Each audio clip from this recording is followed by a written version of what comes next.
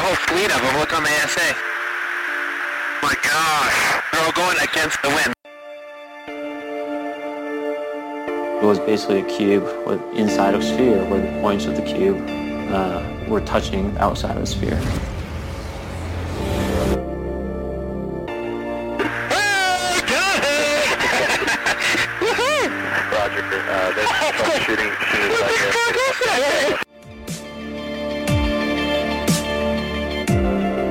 So this isn't anything that just is limited to the United States.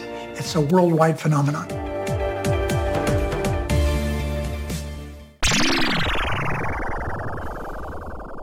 Hi everyone, and welcome to a very special podcast interview. This is a promotion for Contact in the Desert. As you will know, I've been asked by Contact in the Desert to speak to any and all of the guests that I can, and in the next couple of months I want to speak to as many of those wonderful speakers we can expect to hear from over the course of June. It's the 25th to the 28th of June for Contact in the Desert. I'll put all the information in the description. You can check out www.contactinthedesert.com as well for tickets and more information. My first, and I'm very excited to say, it's a previous guest coming on to the first preview interview with me is Simeon Hein. Simeon, welcome back to the podcast. Hey, Andy, thanks for having me here today. It's really, really good to speak to you again. It seems like a lifetime ago that we were last talking back in the summer of 2020, and yeah, a whole lot has changed and a whole lot hasn't changed in the world since then. But you are here, Sim, to discuss your appearance at Contact in the Desert. Sim, just for the listeners, some of them may not have heard about you or your work. Can you just give a quick introduction as to who you are and what you do? Yeah, well, I had a kind of typical background in academia. I got a PhD in sociology back in the 90s, and then a couple of years, after getting my degree and doing some teaching at a university, I came across the idea of remote viewing, and I was initially very skeptical, but I thought I would just give it a shot and just see maybe there was something new to learn in the world, and I was really surprised that it was actually worked much better than I expected it to, that people in the class got results in a few days. And it led into my contact, so to speak, with a lot of other interesting topics from the type of people you meet that come to remote viewing classes and the types of subjects that it's related to. And it kind of led me onto this journey into a whole range of related topics, including UFOs. How many expos like this have you done in the past? I think this is really the first, actually, come to think of it. I was just thinking about that yesterday, and I don't think I've ever done anything quite like this before. Andy, I've been fortunate to go to many live conferences starting in the late 90s, meeting some of the greats in ufology, having a chance to talk to them. And that's a nice thing about conferences. I think the plus of doing it this way is you can reach a lot of other people that might not have the means to come to a conference like Contact in the Desert, people who live in other countries and things like that. So there's, pros and cons either way. Absolutely. And that's something I want to still do myself down the line, is get across to the States, Canada, South America, and go to one of these big expos, big conferences, get to meet people, not just listeners of the podcast, but guests, and get to just mingle and hear all those different voices and accents and cultures and just experience it.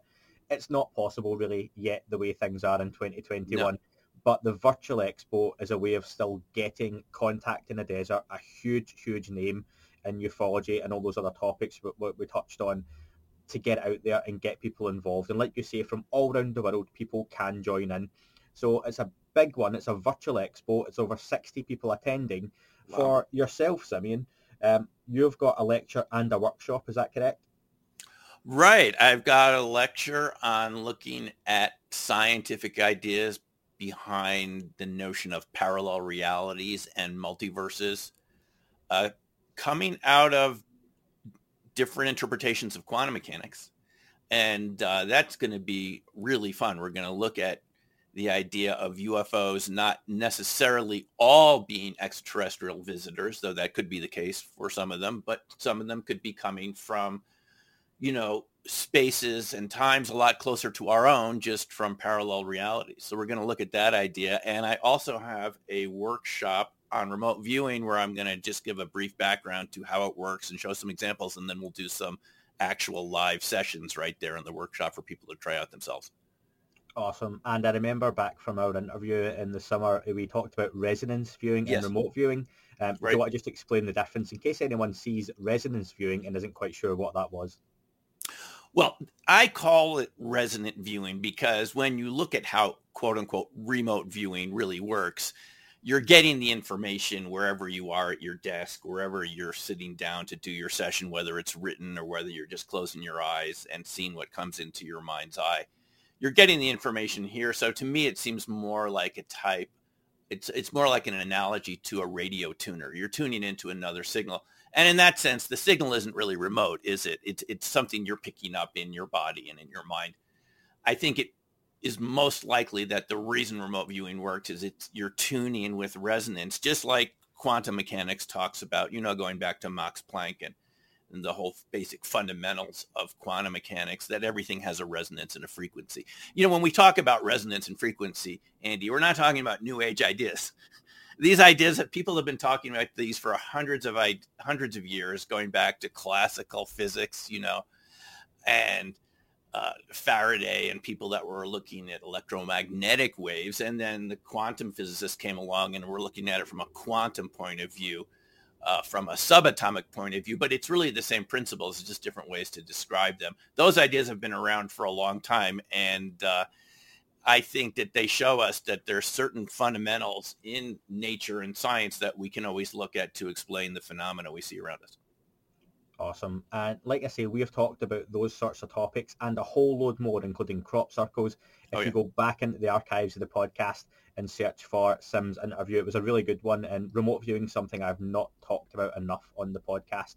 The parallel reality stuff is something more and more that we have discussed recently, especially with Louis Elizondo. When he came on, he talked about potentially some of these objects or craft existing at certain points in time, and that's when they can interact with us. So I'll be really fascinated to hear you talk about that, Sim, because that's something more and more that's getting ufologists and ufology excited. The idea that not all of these craft or beings might be ET, and they could very well be from almost here, but a different kind of here. Is that what the sort of thing you're going to be getting at?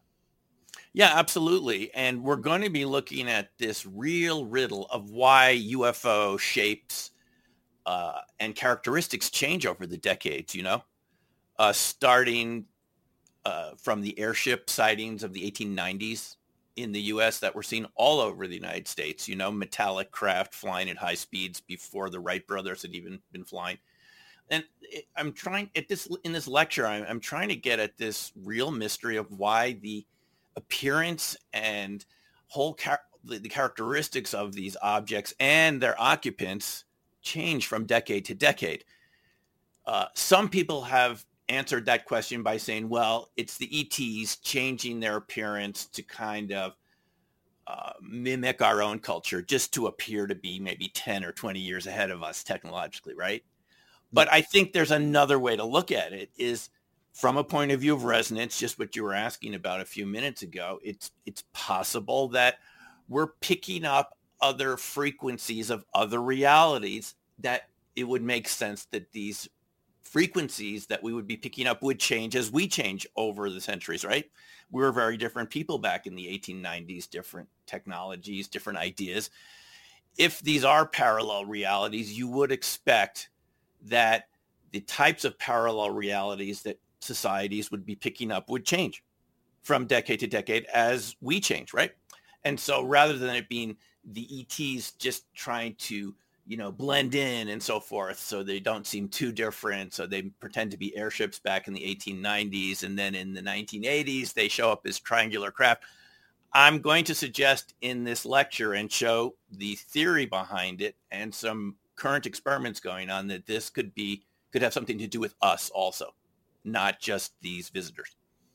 That'll be an exciting one for me to hear and listen to. I could talk about that all night, but that is definitely for a show down the line, Sim. Is there anyone at Contact in the Desert that you're excited to see or hear from yourself?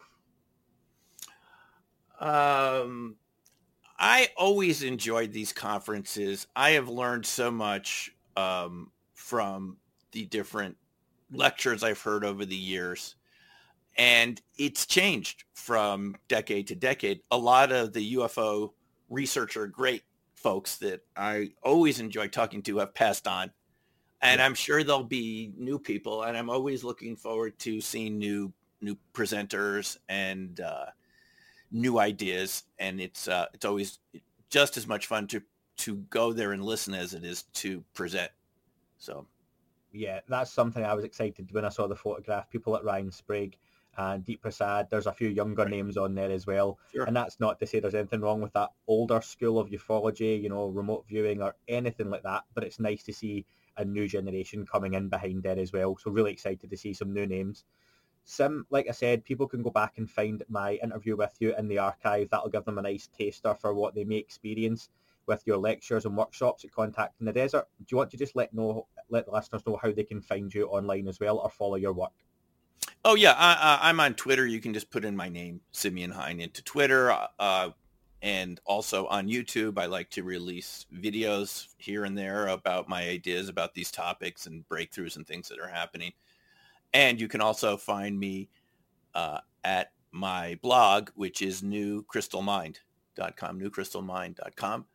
And I guess I should say for people that are interested in just the RV side of things, you know, just the applied skill, you can just go to learnrv.org, and I have free classes there. I like to give people access to this, you know, ability we have just by showing up on my page and giving them some instruction right there, because everyone has this built in. So if you want to just try out your skill with RV, go to learnrv.org.